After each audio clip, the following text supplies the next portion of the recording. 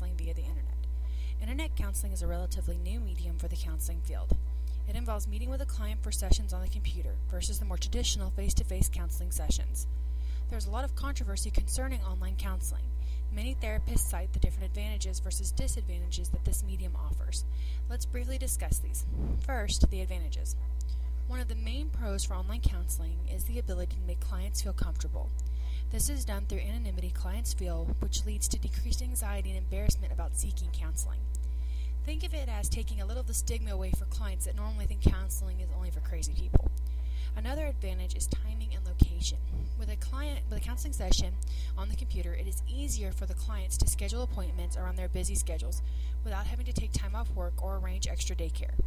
The flexibility of online counseling makes it easier for clients to seek and hopefully stick with their counseling journey. Now for disadvantages. There are several. First, there's a lack of personability through the computer. A counselor cannot read their client's body language or voice changes as they could in a person-to-person setting. This can be overcome by the addition of more technology, such as microphones and webcams into the session.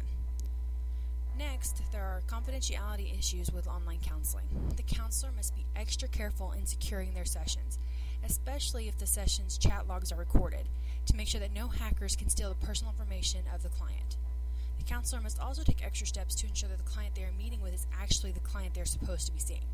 For instance, counselors want to make sure they are not meeting with minors without consent, or a husband trying to get information on his wife's counseling session. This can be done through encrypted software and passwords. Internet counseling is not for every counselor, and it does take extra work on the part of the counselor to meet their ethical and professional obligations.